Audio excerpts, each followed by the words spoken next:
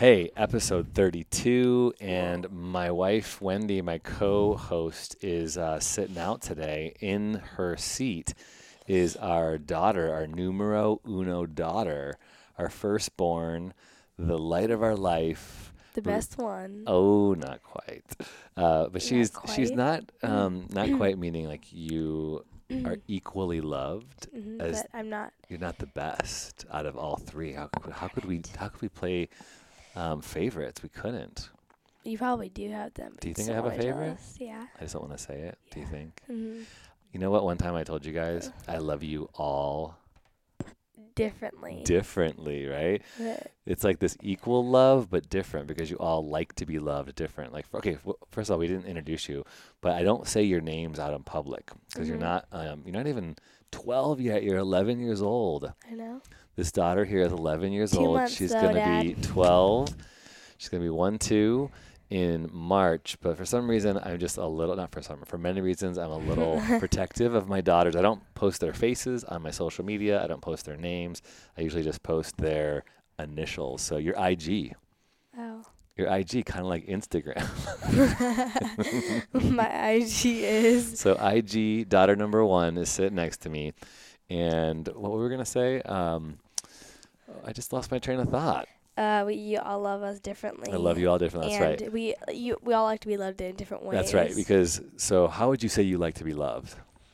I hate touch. I'm not a Yeah. touchy person at This all. daughter is not a touchy toucher, and you have a dad who's kind of touchy. That's a problem. It is a problem, right? So we've had to kind of work that out. Like, how do we deal? Because usually I come home or I wake up and I'm like, let's kiss, let's hug. And but I'm like, no.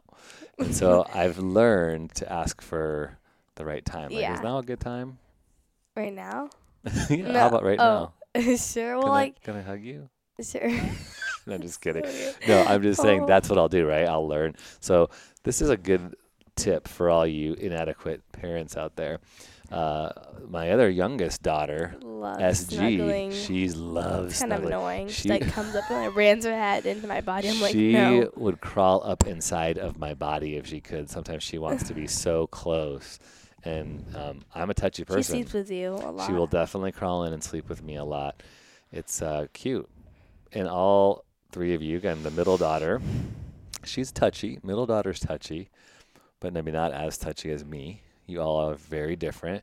And what would you say is your love language? How do you like to be loved? Well, Quality I time? like quality time. Giving gifts. Gifts and quality time, this girl. Yeah, and I like quality time too. So we share a lot of movies together. We just had a game night, family game night. Mm-hmm. Yeah, Yeah. you take me to a lot of movies. A lot of at night. movies. That's fun. So I'm going to be gone. This is going to come out. I'll be actually at Sundance Film Festival all week, the last week of January 2019. And you need to help Mom hold down this fort, the Gapistone Fort. That's It's gonna not be- easy. Nope. It is not easy. She's going to get angry a lot. You know. think she is? Why? Because we're really hard to take care of. 3 daughters is really overwhelming. And a dog, at times. too. And a dog. Yeah, sometimes I feel like my dog wants to play with me. My kids are there. They want this. They want that. He was like and- jumping on you during our game tonight. Oh, man.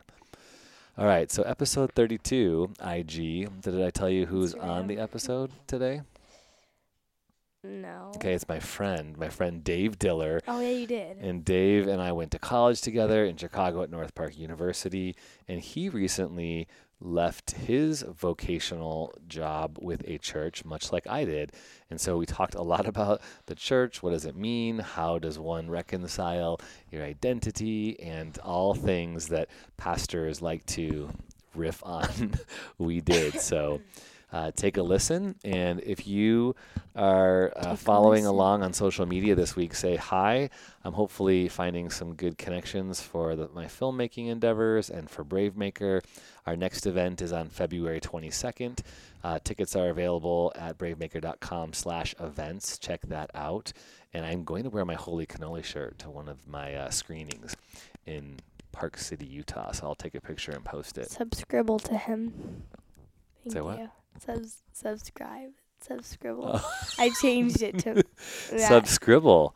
I kind of like that. So my subscribble. Subscribble to the podcast. Send us a rating. Oh, did you know that when you guys do ratings and leave comments and feedback, that helps other people find the podcast? So subscribble. That means subscribe and write a little dribble. What? All right. Enjoy my friend Dave Diller. You are listening to the Holy Cannoli Podcast. It's all about making sense of life, who we are, and why we're here. Life is sacred and life is strange.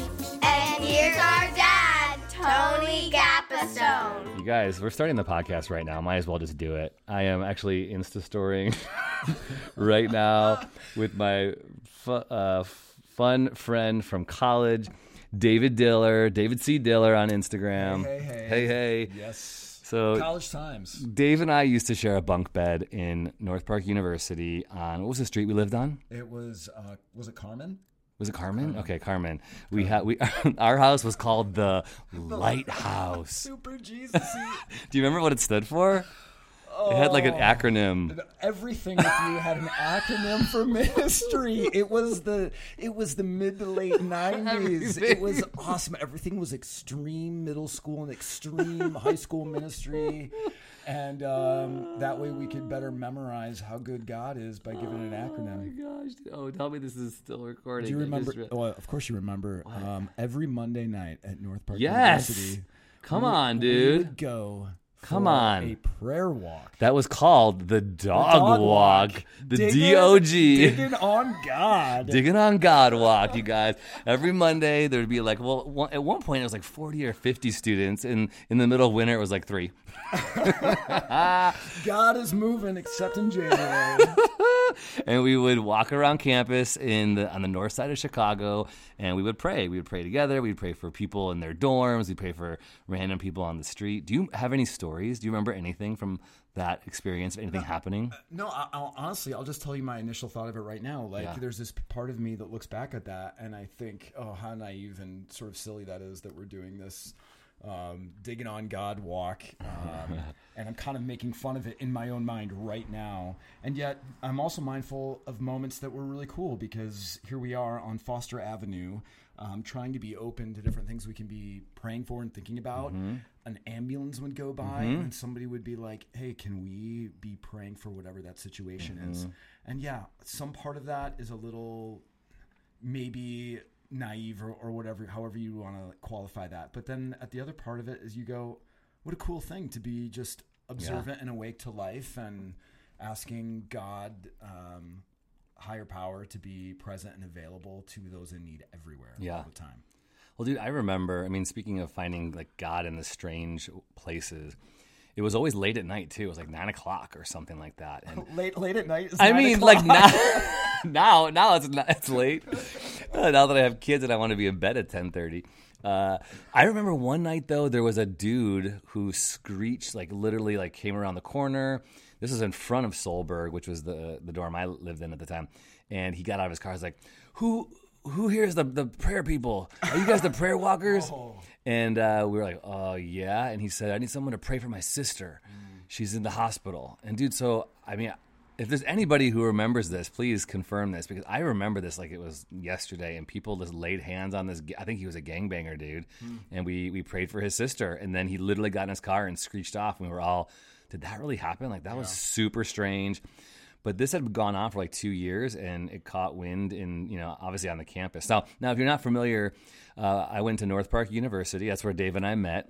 That's right. Go Vikings. And North Park University is a university that is run by the Covenant Church, the Evangelical Covenant Church, and they have majors that you can study the Bible. You can study youth ministry, which is what I got my degree in.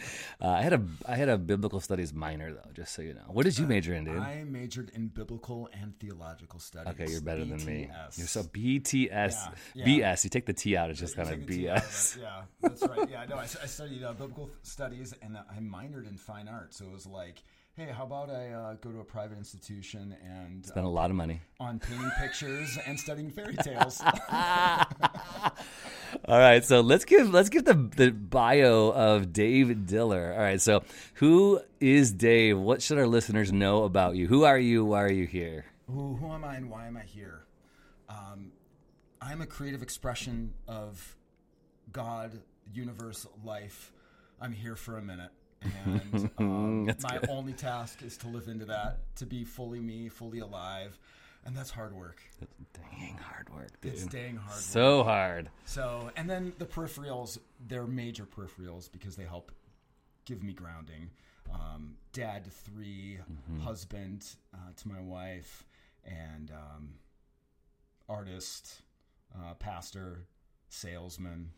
Dave is actually in California right now because he lives in Michigan, which is crazy. But how cool is this that he gets to come to California for work? They pay him to come here, get a nice hotel. Well, it's not nice. It's a hostel. Yeah. I literally had to share a bathroom. You haven't done that since college, No, dude. Yes. that's right. Was it a Call community everybody. shower? Was it community? No, just one shower in the hallway. Okay. Did you wear flip-flops? Everybody wear flip-flops Yes. in the community shower. Oh, my gosh. Do not get gangrene. So Dave is out here selling, he's not just selling furniture, but he's selling creative furniture for schools. What's the name of the company? The name of the company is Foam Core. Okay, so this is a non-paid endorsement right there. Foam Core is free right there. Awesome. Foam Core. Foam Core. It's cool. We get to create modular creative furniture for learning spaces, K through 12 and higher ed, for little kiddos to and bigger kiddos to have creative learning environments. It's pretty awesome. Okay, so why I wanted you, we just had dinner with my family. My kids were jumping all over the trampoline like crazy, and he's got one last night here in San Francisco. But I said, dude, we got to do a podcast. We got to talk because he's got a story, as we all do. And my hope is for this podcast is to create conversation around how people experience the holy, the transcendent, and the divine. And hold on one second because I'm getting tapped on the shoulder by my daughter. Yes, my love. Oh, did you need something? No. Oh, you just want to listen? Oh, cool. She's just going to listen. So awesome. Have a seat, bae. So I want to hear people talk about how they experience God and how they experience holy moments in crazy, strange, unusual things. That's why we call this Holy Cannoli. So I asked Dave if he would riff. That's one of my favorite words of late. Riff. Just riff. Just let it go. Just riff. But I'd like to start because you used to have this quote-unquote official title as a pastor, much like me. And my friend, I want to shout out to my friend Lisa Ann Wooldridge. She said, you'll always be a pastor because pastors aren't just about titles, it's about a lifestyle. So riff on that a little bit and maybe give some backstory to what that looked like to have this official pastor role in your life. Yeah, so we're all called to be signposts. We're all called to be people that point to goodness, to light, to beauty, to hope, to creativity. And so being a pastor, that's what that means for me. There was a season in my life, and there may be a season in the future at some point. Who knows? But there was a season in my life where I was vocationally a pastor, the 9 to 5. Which means you got paid and you got bennies. Tons. Living large as a pastor. So vocationally as a pastor for a number of years, and I'd worked in student ministry, so middle school, high school ministry. I'd done college career ministry, worship arts. So because you also were in a band. Oh, I was in a band. Boom. He was in a band called 5 Men Down in college. Yeah, this may surprise everybody, but in the late 90s, there was a ska revolution. Ska, baby. What's it called? Like, boom, what did they call it? That's a bad. I don't want. There should be video right now because Tony is skanking. I'm skanking. Right that's now. right. What's that word? I was like, yeah, it's skanking. I'm totally skanking right now. He's totally not, and he should stop. So, playing in bands and the punk rock vibe, all that good stuff. So, and I loved Jesus. And so trying to figure out a way in which all those things collided got me involved in vocational ministry. Loved being with people. I still do. I love people. Do you really? And then church sucked it out of me. All right, so tell us the story. How long you started? So in the church world, they call these things church plants, meaning you start a church from scratch. Yeah, it would be like the entrepreneur in the church world. You're starting a church from scratch. It started in our living room under this really great, simple idea of loving God and loving people, and that was not something we came up with. That is, like the major commandment all throughout the Bible is if we can be about these two things that are really essentially one. It's, can we love God and can we love others? And sometimes I feel that organized religion gets so bogged down by so much else that we lose sight of this robust simplicity of loving God and loving others. And it's really so hard sometimes. So that's what this church expression was about. And I love the name of it too. Renovate, which has this artistic creativity kind of. Yeah, restoring what was lost. Like, we're not going to discard it. We're going to make it new. So it started in the meeting in our living room and sharing life, sharing conversation, and started growing. More people wanted to be a part of it. And then we started meeting on the Holy Hour, Sunday morning. The Holy Cannoli Hour. And we planted a church. So we had music, we had children's programming, we had coffee in the sanctuary, all those things that you need to have to make people come to church. That we think we need, right? That's Yeah. right. So, hey, can I interrupt and say one of my things that I've had to like really embrace and I guess heal over is how, because I was a vocational pastor too, and how much work we put into that building and how much work we put into that holy hour and how easy it is to forget like the church. Like I'm not a Greek scholar. I think I barely passed in seminary. I'm like an average theologian. I got a C in theology. I mean, where'd you go to seminary? I'm not going to say because I don't want to tarnish them. Another ringing endorsement. But I do know this because you can Google it and it's free. The word church is the Greek word ekklesia. Well done. Right? Yes, okay, so I know that. And it means, some version of this, called out assembly or a called out people. And usually it means a called out people with a purpose. Yep. And so I would always, when I really started to hear that, I would always like take issue with how we would describe, like, are you going to church? Or, oh, how was church this morning? Because it really limited it to that one thing that we did on a Sunday. And so I would try really hard, and I always felt like I failed horribly to try and communicate, like, the church is a people, we're a movement, we're this radical group of followers of Jesus who love God and want to love others, but nobody would ever, like, my kids would still, hey, my kid is right here, my youngest daughter, who's right here, hey, can you come talk on this? No? Okay. I always talk to them about... And just so you know, again, you missed Tony skanking, and then Tony's daughter is also here, given the serious sass with these awesome puppy dog and kitten pajamas. Yeah. And they're wearing designer sunglasses.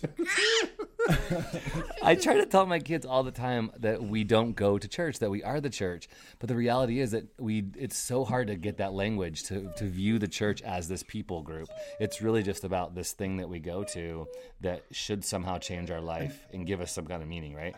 Absolutely. And at the same time, that's par for the course in how we live as human beings, I think. We live such disintegrated lives of going to this activity, going to that activity, going to this event with friends because it makes us feel a certain way in that event. But then as soon as we leave that event, we're on to the next thing. And church is no different. Then we just go to church on Sunday because we're supposed to, or it's going to make us be, help our spirituality and help our families. But then when we're done going on Sunday, we're off to that next thing. And I think we're all longing for some sort of cohesion to this experience we're all having.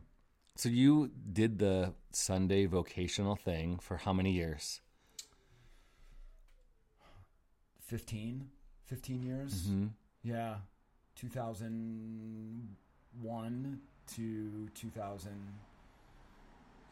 Oh, yeah, maybe it wasn't that long. Maybe it was 10 years. 10 years. Okay. Yeah. And how, we were just talking over dinner, describe how it came to an end and the period of grief and challenge that actually did a renovation in your own life. How interesting. And there are those who have experienced organized church or organized religion and really had a hard go, and they've had spiritual abuse and just unhealthy experiences of living up to some kind of standard they can never attain, some sort of guilt or not being good enough. And that was never my experience. for me, thankfully, even the church growing up for me was a place where I could experience welcome and grace and hear about goodness and love and mercy and all those kinds of things. So it was never a burden for me participating growing up. The burden of church life for me came in planting, of when I felt like, and I use that term, I felt like, because I don't know that anyone was really putting that on me. So there's no one to blame here, but it's that stuff we take on ourselves, is when I felt like I had to produce some sort of spiritual commodity that people wanted or I thought that they needed. And it became a lot to continue to think up week in and week out of what's going to make people come back, of what's going to help them go to, quote unquote, the next level of their spiritual growth. And that pressure, that weight, it's sort of like you're carrying or trying to care for people, everyone else, and you're not tending to your own spirit. Can you think about, as you kind of reflect back, what would you do different if you could do anything different? And how are you experiencing the church now? If I could do something different, I would have been kinder to myself. I would have been more gracious to myself, not working so hard to make a Sunday morning experience be whatever perfect is in my mind. For those who maybe haven't had as much church experience, you have a pastor that's up there on Sundays and speaking for 20, 30, sometimes 45 minutes. Sit down, pastor. On and on. And so just to have that kind of pressure of going, I need to communicate something every week that is going to be quirky, funny, meaningful, deep, memorable. Oh yeah, like they need to laugh and cry. Are they taking notes right now? Yes. Are there acronyms? Everybody, I could help you with that. After the service, we're going on a dog walk. Living in God's holy truth, LIGHT, right after the gathering. So all of that self-placed pressure of what I felt like I needed to do just became so overwhelming. I don't know what we were talking about. Yeah, I mean, what would you do different, and how are you experiencing it now? So it's just, so I would be way kinder to myself, and honestly, tell myself, it's not up to you. Yeah. It's not. It was never up to you. That's one of the most beautiful things. And we hear that story in the opening narrative of Genesis, that God creates and he says, be fruitful and multiply. Like, not just procreate, but go experience, give your full self and watch what happens. Watch what happens. Never fear-based, never having to live up to something, but always being able to live out of an identity, never having to live up to it. And that's such a subtle difference, but a game changer when you realize there's nothing you have to live up to, but you get to live out of your identity. So I wish I was able to communicate that to myself, and I wish I probably would have had ears to hear it. And now, as I continue to experience God and creation in all kinds of ways, I would say it's pretty holistic. And ironically, going to church on Sunday mornings and being a part of that type of expression is still part of that for us. So did you guys take a break? Did you have a time where, because right now my family and I haven't been on the staff of a church for now, at this point of recording, about a month. And we're taking this quote unquote break because I think it's necessary for me as I spend some time like figuring out who I am, reinventing my life. But I think the church also needs a break from me so they can move on without me too. But how did you guys deal with that in the interim of your last day as a preacher, a vocational pastor, to where you are today? Yeah, I would say it was pretty organic. There was no set time in which we were saying, hey, we're going to take a break. We did take a break, and we didn't over-spiritualize it. It was more out of a place of going, we're not going to go to church today. We've gone to church and when I say church, I use air quotes. We've gone to church for a long time, Sunday to Sunday to Sunday. We've done that for a long season. and it's been full. And we are in a new season where we're not going to quote unquote church, where we still need to be aware and awake and mindful that we don't run the show, but God is present. And, there was nothing scripted about it. It wasn't like, all right, kids, we'll get up at 10 o'clock this Sunday, because, and I say 10 o'clock because if you're a preacher or a preacher's family, you're up. That's one thing I don't miss, man. I don't have to be at a prayer meeting at 7 o'clock in the morning. How about Sunday afternoon naps, though? The best, dude. The best. The best. Sleeping on Sunday afternoon is the best. But the thing that was challenging for us as a family is my wife was with the kids from the time I left at 7 o'clock on a Sunday till 1 or 1:30 when I got home. So me taking a nap at 2 o'clock was a little challenging. Can you imagine the podcast, how long this would be if we just talked to pastor spouses? Seriously. Well, this is therapeutic. So I know that the listeners are, most of them not pastors, but the two who are listening who might be pastors, this is going to be helpful for you. That's right. So, yeah, there was never this set season of going, okay, we're going to be out of quote-unquote church this long. It was just going, this no longer, this expression is not serving our family right now, and we need to take a break from it. And there was a little bit of self-made war within, because you've done something for so long that in your mind is telling you is good, you should be doing it, that when you don't do it, there's a part of you that feels like, is that okay to feel that way? Is it okay not to go do that? You feel like you're a child all over again. And so one of the phrases, I said it a minute ago, but that idea of the things we put into our life, asking them how they serve us, and not in some sort of egotistical, it's all about us kind of thing, but I mean it more in the human flourishing sense. Are we engaged in things that serve us? And we went to a season where going in that way did not serve us. We needed a break. And I'm not sure exactly what we did. I mean, it was pretty ordinary, I guess. And it was sleeping in. It was cutting the grass. It was arguing. That's what I want to talk about right there, because I think a lot of the listeners, my hope is you're here to listen to how you can experience God in the ordinary or the strange, right? Because we have done, and this is our problem. Like you said earlier when we were having dinner, we sort of create a monster, us vocational ministers, and we create this product that consumes us, and in some ways we want it to consume you, and you come to these things and these programs we put on, but we don't sometimes do a good job of helping people experience God every minute. There's 168 hours a week. It's not just the 2 hours that you're in our buildings on a Sunday. So how did you experience God? Do you have any stories of experiencing God sort of in your napping or cutting the grass or in the ordinary strange parts of life that were outside of your Sunday morning duties? So maybe it's just I have a terrible memory and I can't think of specific things, or lately I'm just trying to be super mindful of what's going on right now. And I think about how we experience God is by looking around, by listening, by saying yes to things.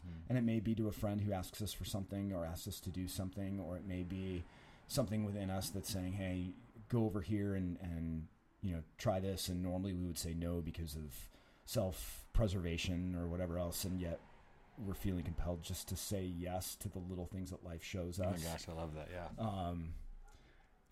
So I don't know that I have one experience. I think it's way more ordinary than that. I think it is like whatever task you're doing, do that task well. Take a minute and look around. And I mean, like I'm sitting here right now and Tony's kids just got out of the shower, the bath, and they're dancing around and they're hanging on them. And they've never met me before, so they're like, "This is kind of weird." Dad has people come over and they talk around a microphone, and they're jumping out on a trampoline, and we need to get these 30,000-foot perspectives, and that's divine, right? It's so divine. This is divine. Just going, yes, God, thank you. And in episode number 3. We wish my wife was here. She was here earlier. She's such a good co-host. She went out to go see the Mr. Rogers documentary, which I highly recommend. So good. That's a great, if you want to experience God, go to the movies. Yeah. But in episode 3, we were talking to her mom, my mother-in-law, and we were just talking about, like, I love the random awkward people of life. And I'm trying to just sometimes, that was when I was in the church work, they would be the bane of my existence sometimes because they would make life hard for me or complain. Or I literally got a note my last Sunday of a guy who, he had to start the note off saying something he did not like about me. Like this curmudgeon guy, like, really, dude, come on. But I'm trying to go, like what you said earlier, just say yes to those people. Like, yes, like you are made in the image of God, awkward person who makes my life crazy. Yes, speeding ticket. Yes, whatever. Like, these are things that I could experience God from. Yes, my kids hanging on me when I just want to like have quiet so the podcast can be perfect. But yes, I want to say yes to this moment because there is God. There is God. And it's not as it's not this syrupy way of looking at life with rose-colored glasses, like when you talk about getting a speeding ticket and go, yes, life is so generous and benevolent. Thank you, universe. No, it's always rigged in my favor in that way. No, like that's not the kind of awareness like we're talking about. It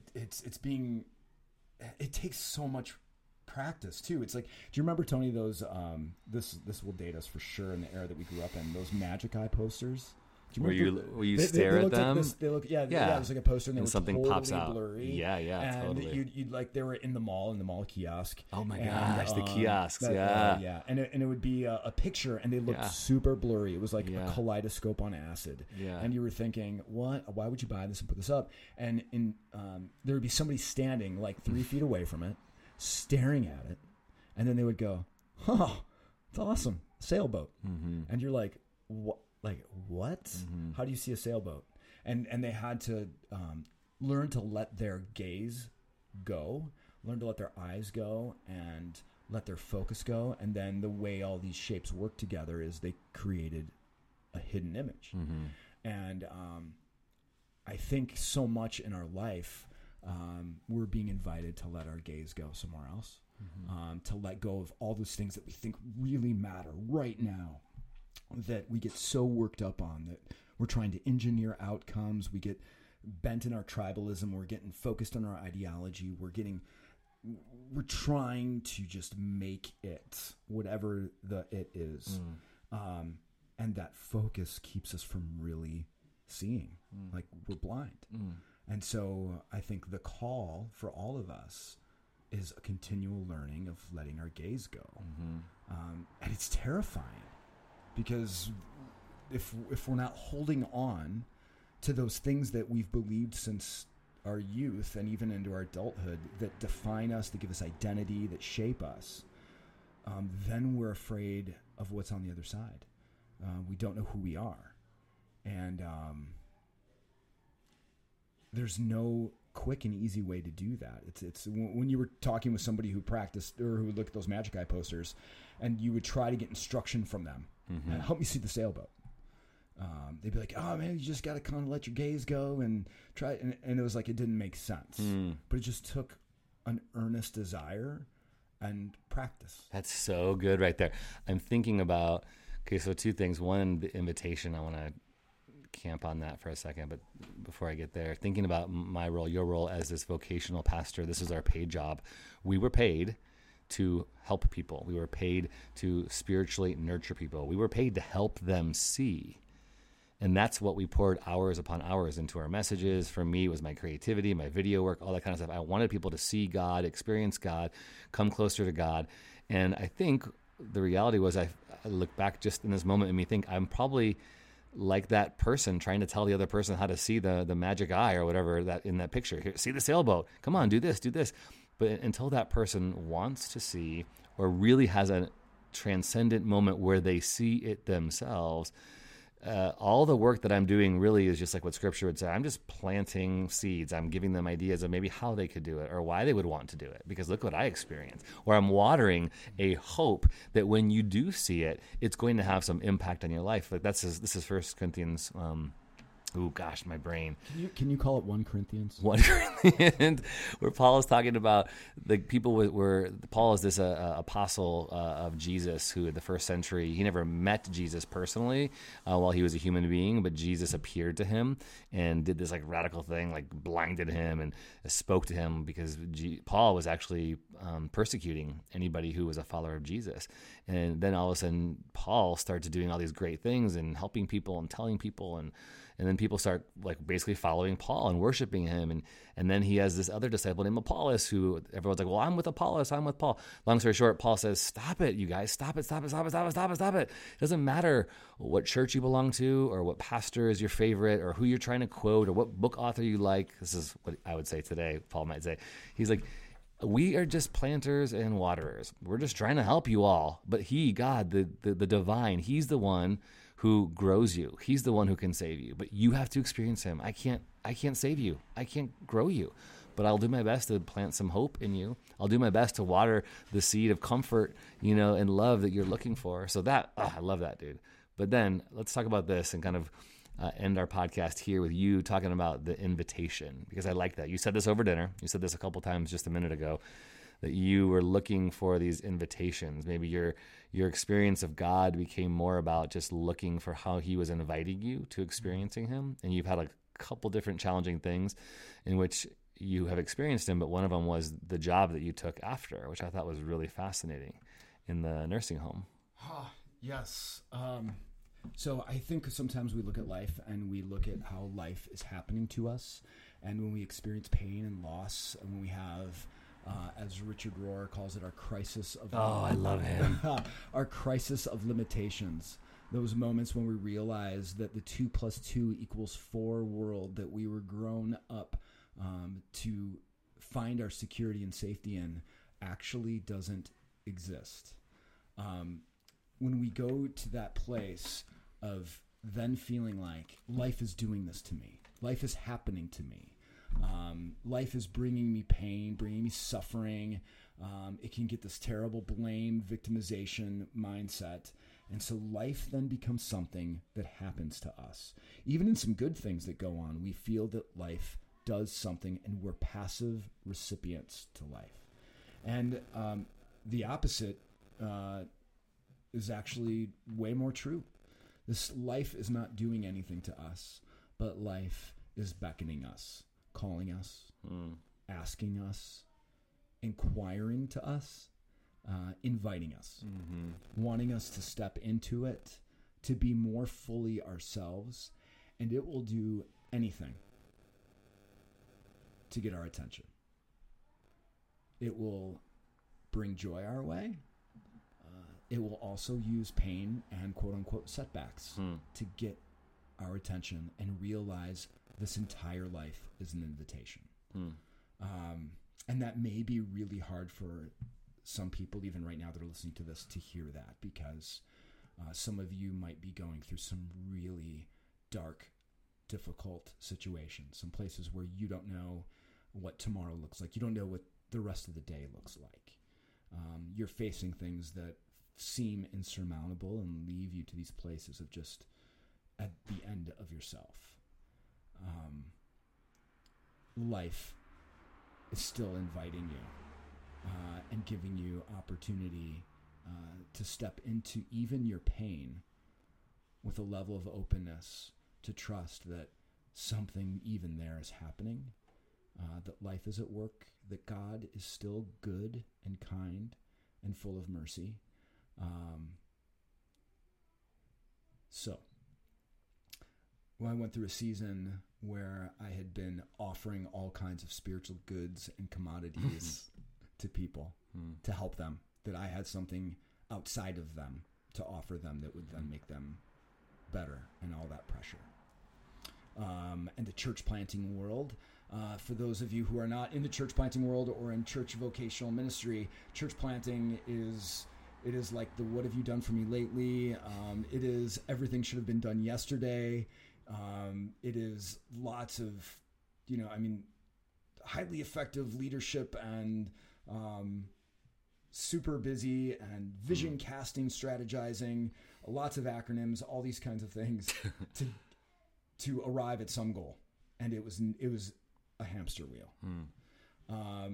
And so it wiped me out, burned me out. In that time and space, that sort of cliche saying I feel like a human doing and not a human being was really true. I didn't know really who I was and what I was supposed to be doing anymore. I lost kind of touch with myself, and life was really heavy. So my wife and I felt like that wasn't working. And sometimes letting go of your grasp on something is actually an active step forward. Sometimes we think we have to be doing something like proactive, and I'm going to accomplish this today, and that's going to get me further down the field. Well, sometimes actually just letting go, if it's this intentional letting go to something that no longer serves us, can be the thing that really keeps propelling us forward. So we decided it was really time to let this season of life go, that this church pastoring, planting in this way was not working. And it was nobody's fault. It just wasn't working. So stepped away from that and really was unsure what was going to happen next, what I was going to be doing. And about 5 months later, I interviewed and took a position at a long-term care facility as a spiritual caregiver, which is a really fancy way of saying I was a nursing home chaplain. Wait, what was your official title? Spiritual care for a long-term living community. Spiritual care for long-term living. Yes. I glided through those hallways. I just imagine you floating like the genie from Aladdin, just one room to the next, caring. But no, not to make fun, but this was a very defining and shaping experience for you. Radically different than the treadmill hamster wheel of leading a church. It was quiet. It was painful, grief-stricken, but somehow you experienced something deep there. Oh yeah, and well, let's just call it out. Like a nursing home job is usually not something that when we're young and we're listing off a series of professions that we dream of becoming. Like no child is going, if I can't be a police officer, I want to be a fireman. If I can't be a fireman, I want to be an NFL player. If I can't be an NFL player, I want to be a nursing home administrator. Nobody's doing that. And I don't think anybody is actually even thinking, I want to live in a nursing home when I'm old. And I don't think anyone is actually thinking, I want my loved one to spend their years in a nursing home. Like, it is the plan D, E, and F of life. And that's where I found myself. And I say all that certainly in no means to disparage that experience. In fact, quite the contrary. Because it was in that space where I really not just found myself again, but probably found myself for the first time of what it means to be human. It was such the antithesis to the sort of corporate way of doing church day in, day out, week in, week out, this entrepreneurial hustle. And everything is dependent upon what you preach and what kind of traction your, sermon gets or whatever else. Like, none of that mattered in a place where residents have dementia. And you're changing diapers and people are dying and grieving and exactly. And there was a piece of me at the same, I really wrestled with that too, because by nature, like I'm a driven person. I want to accomplish things or whatever it is that ego, when it kicks in, like I want to dream and have ideas and see them happen.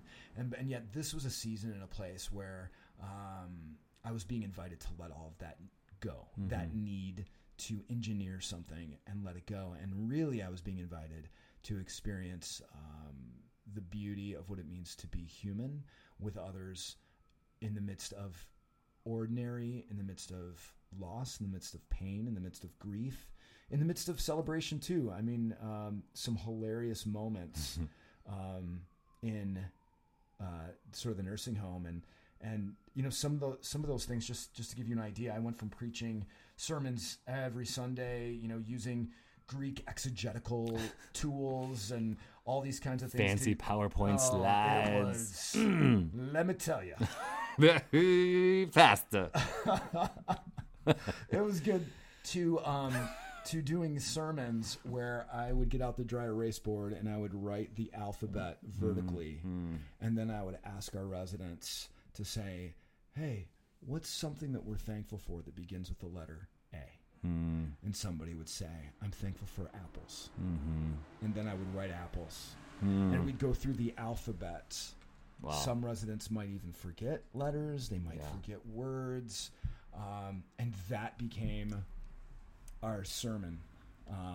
By the world standards, a really overly simplified, thing. And yet it was so profoundly beautiful because those times and spaces taught me to slow down, to be thankful for all of it, to be in our times of singing.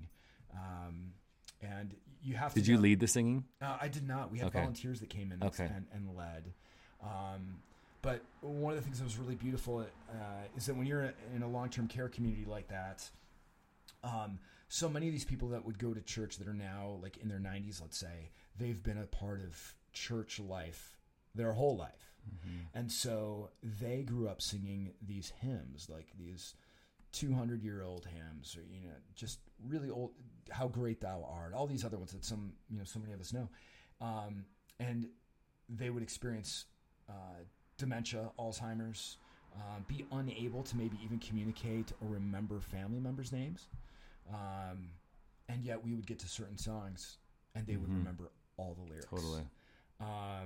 And there was something just really beautiful about that as well, where you're singing these songs that these people have sung since their youth. I mean, like for 85, 90 years, and they're still able somehow to recall it. And it's like Coco. You seen Coco? I have not seen Coco. Okay, have you seen the documentary Alive Inside? I have not. Oh my gosh, dude, this is gonna rock you when you see it. This documentary, Alive Inside, is just that.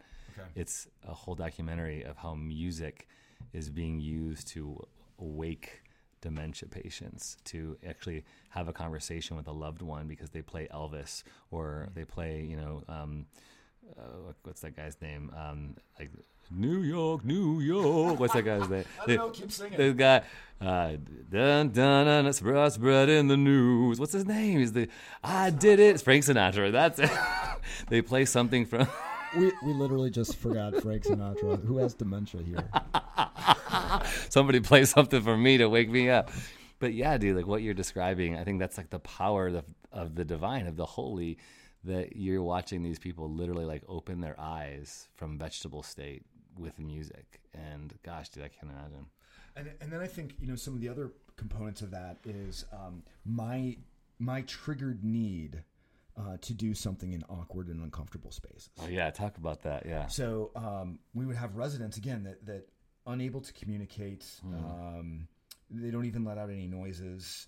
Just sort of what you would call like a blank stare. And part of my practice would be I would walk the halls and I would stop in and out of residents' room, talk about different things, pray with them if they would like.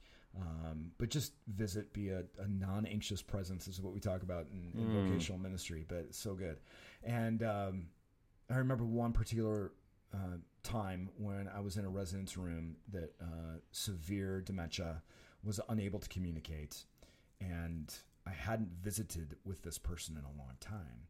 And so I felt compelled, and I go in their room and I sit in the chair next to their bed, and they are just staring. They're like propped up, so they're not staring at the ceiling, but they're kind of staring at the wall in front of them. And I'm sitting there, and my mind is on overdrive. I'm physically there. I'm physically still, and my mind is racing. Oh, you should probably pray right now. I mean, you're getting paid to do that. You should. What else is something else you should do in this space, because this space is too uncomfortable. It's too awkward. Do something, Pastor Dave. Oh my Do gosh. something. And don't we all we don't need to be in vocational ministry or have been a pastor Sure. who experienced this. Don't we all find ourselves in situations Yeah. where that mind is on overdrive and it's saying, do something because this space is too awkward. Yeah, if This there's a space- silence, I got to bridge the conversation in this some way. This space is too painful. Yeah. It's up to you to fix it.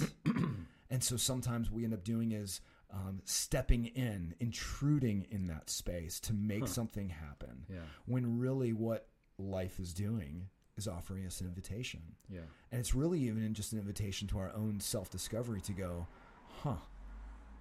what about myself is feeling anxious and uncomfortable? Why do I feel like I have to fix whatever this is? And so I was in that space, and I had all those things going through my mind, like I should pray, this is not a good use of my time, all of that.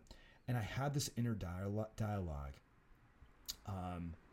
for about 45 minutes, sitting there, just trying to give that voice room in my head, and then also kind of let it go, and then argue with it, and then it sort of kicked in where I was reminded that space was divine, was beautiful.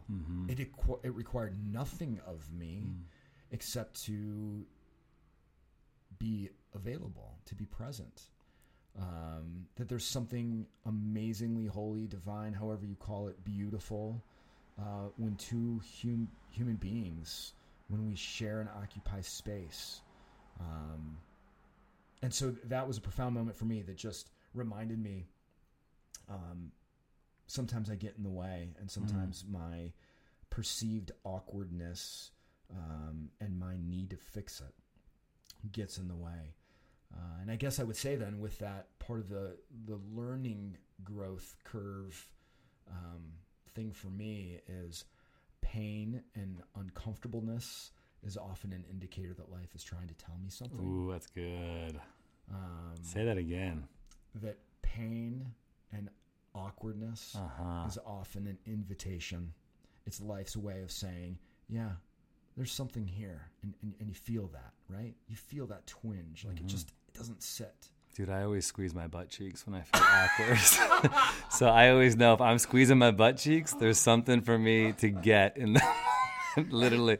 Like, I'm awkward, so I just squeeze my butt cheeks because that seems to do something. And then I go, release the butt cheeks and see what God is trying to communicate right now. Oh my gosh. I don't even, how do you even resurrect what you just said? Holy cannoli. I think that is so good. That's going to be the quote I'm going to use for this episode. I was thinking as you were talking, there is someone listening right now that maybe as Dave was talking about that calling, that there maybe there is a calling because you do embrace the awkward, you do embrace the strange of life, and there's a calling on your life to go be a nursing home spiritual care director. I think someone's listening right now and you've been wrestling with, do I leave this job that seems so much more valuable and gives me so much more meaningful significance and maybe even a better paycheck, but to go and sit. Like, I really got a powerful image as you were talking about experiencing God by literally just sitting next to someone who couldn't say thank you, who couldn't even look you in the eye, who maybe was blubbering and drooling. But there's this holy moment that you got to have with this person, and you'll never even know what was going on inside that person's mind. So I want to affirm, if there is someone who feels that call, go after it. Let us know. Message us on the podcast page or tweet at me. I would love to connect with you. Or, Dave, you can message him on Instagram at David C. Diller and ask questions or get some insight from him, because I think that's a really meaningful calling. I think also along with that, part of this is right, trying to find it in the everyday. So maybe your own pain and your own awkwardness is when you're sitting at home, and if you have children, they're in your space. Their stuff is in your space, and you want them to behave. You want them to listen, and they're not doing those things. And you are being triggered in every way possible to interject, to make it right, to get them to obey, to get them to do. That it's up to you, because you can't sit in that space of awkwardness and undoneness. And maybe it's as simple as sitting down on the couch and recognizing that trigger is going off. And instead of doing what you always do by like yelling, or maybe you don't yell. Maybe what you always do is just check out. Is you just close your eyes and like take a nap, and you just explain it away like, I'm so tired, I came home from work. Maybe what you're being asked to do, what life's inviting you in those moments, is just to sit with it and go, yeah, okay, what about this is awkward? Why is this awkward for me? And what are my kids asking of me? Maybe they just need to be seen. Maybe they just need to be sat with. Life is always, always inviting us into something, and we miss it. We miss it because we hate to sit with our undoneness, with our pain, with our awkwardness, and so we medicate in all kinds of ways. And your medication, it might be some sort of alcohol problem or a spending issue or something like that, but it may be way more subverse. Your self-medicating might just be the same pattern every day you get home. I'm just tired. I need some time in front of the TV, or whatever it is, and you check out because it's too hard, too difficult to sit in that space of being undone. But that's where the magic is. That's good, man. The magic. That's the magic on Holy Cannoli. David C. Diller. Dude, thank you. So last thing is it's a quickie. Yep. What are you watching? What do you want to recommend? How are you experiencing the divine? Because I believe all TV and film are divine. Well, this is really going to ruffle your feathers because I am not watching anything. Get this guy out there. No, I'm not watching anything. So we have just moved, and we were in a home that for the last 2 months, we had no cable. So we literally watch nothing. You got a phone, bro. Come on. Yeah. No. I'm honestly, I'm in a season where I'm not. Dang. He's really embracing this strange quiet. And you know what? This is going to sound like some crazy, like super holy whatever. And honestly, it's just been nothing planned or predicted. It was just kind of like, I don't. Not right now. I'm watching the World Cup. Okay. There we go. Dave's a soccer dude. Ever since I've known him, he's been into soccer, that's divine, dude. That's transcendent. Yeah. Find the holy there. Yeah. Okay. All right. I want to end with the 1 Corinthians 3, as some people might say, 1 Corinthians 3 or 1 Corinthians 3. This is going to be huge. It's going to be great. It's the best Corinthian. This is it. Everybody loves this Corinthian. Neither The other one. Neither the one who plants nor the one who waters is anything, but only God who makes things grow. The one who plants and the one who waters have one purpose, and they are awarded for their own labor. I love this one. This is 1 Corinthians 3:9. For we are co-workers in God's service. We're co-workers with God. We are with God. We don't have to do things for God or near God. We are about God. We do things with God. You work with God. God is with you in that nursing home. God is with you in that school that you're teaching. God is with you selling that furniture, Dave Diller, with Foam Core. Into it. We're invited to be with God. And you are God's field, God's building. Boom. That's it. Holy cannoli. Thanks for listening, everybody. You want to say anything else? No. Oh, we didn't get to talk about Chip. Real quick, we had a turtle. We owned a turtle. We were turtle co-owners. What was the name of that cartoon? Help me, Mr. Wizard. Do you remember that? Was it a turtle? It was a turtle. I don't remember. I vaguely remember. Yeah, so we had a turtle, a box turtle. Where did we even get said turtle? I don't know, but it lived in a box. That's probably why it died. It did not. He didn't have an aquarium of some sort. No, we did not have an aquarium. We were college students. He lived in a shoebox. And we named him Chip because he had a chip on his shell. So let's take a moment of silence, an awkward moment of holy silence for Chip. All I can think about is Tony's butt cheeks. It's a good way to end right there. Thanks for listening to Holy Cannoli. If you liked my dad's podcast, please subscribe, give it a review, and share it with someone you think would be encouraged by it. You can post questions or suggest topics for the podcast on our Holy Cannoli Facebook page or use the hashtag Holy Cannoli Podcast on Twitter, and we might read your question or suggestion on air. Holy Cannoli Podcast is a proud production of Brave Maker Media. For more information or to donate, go to bravemaker.com to make your tax-deductible donation today.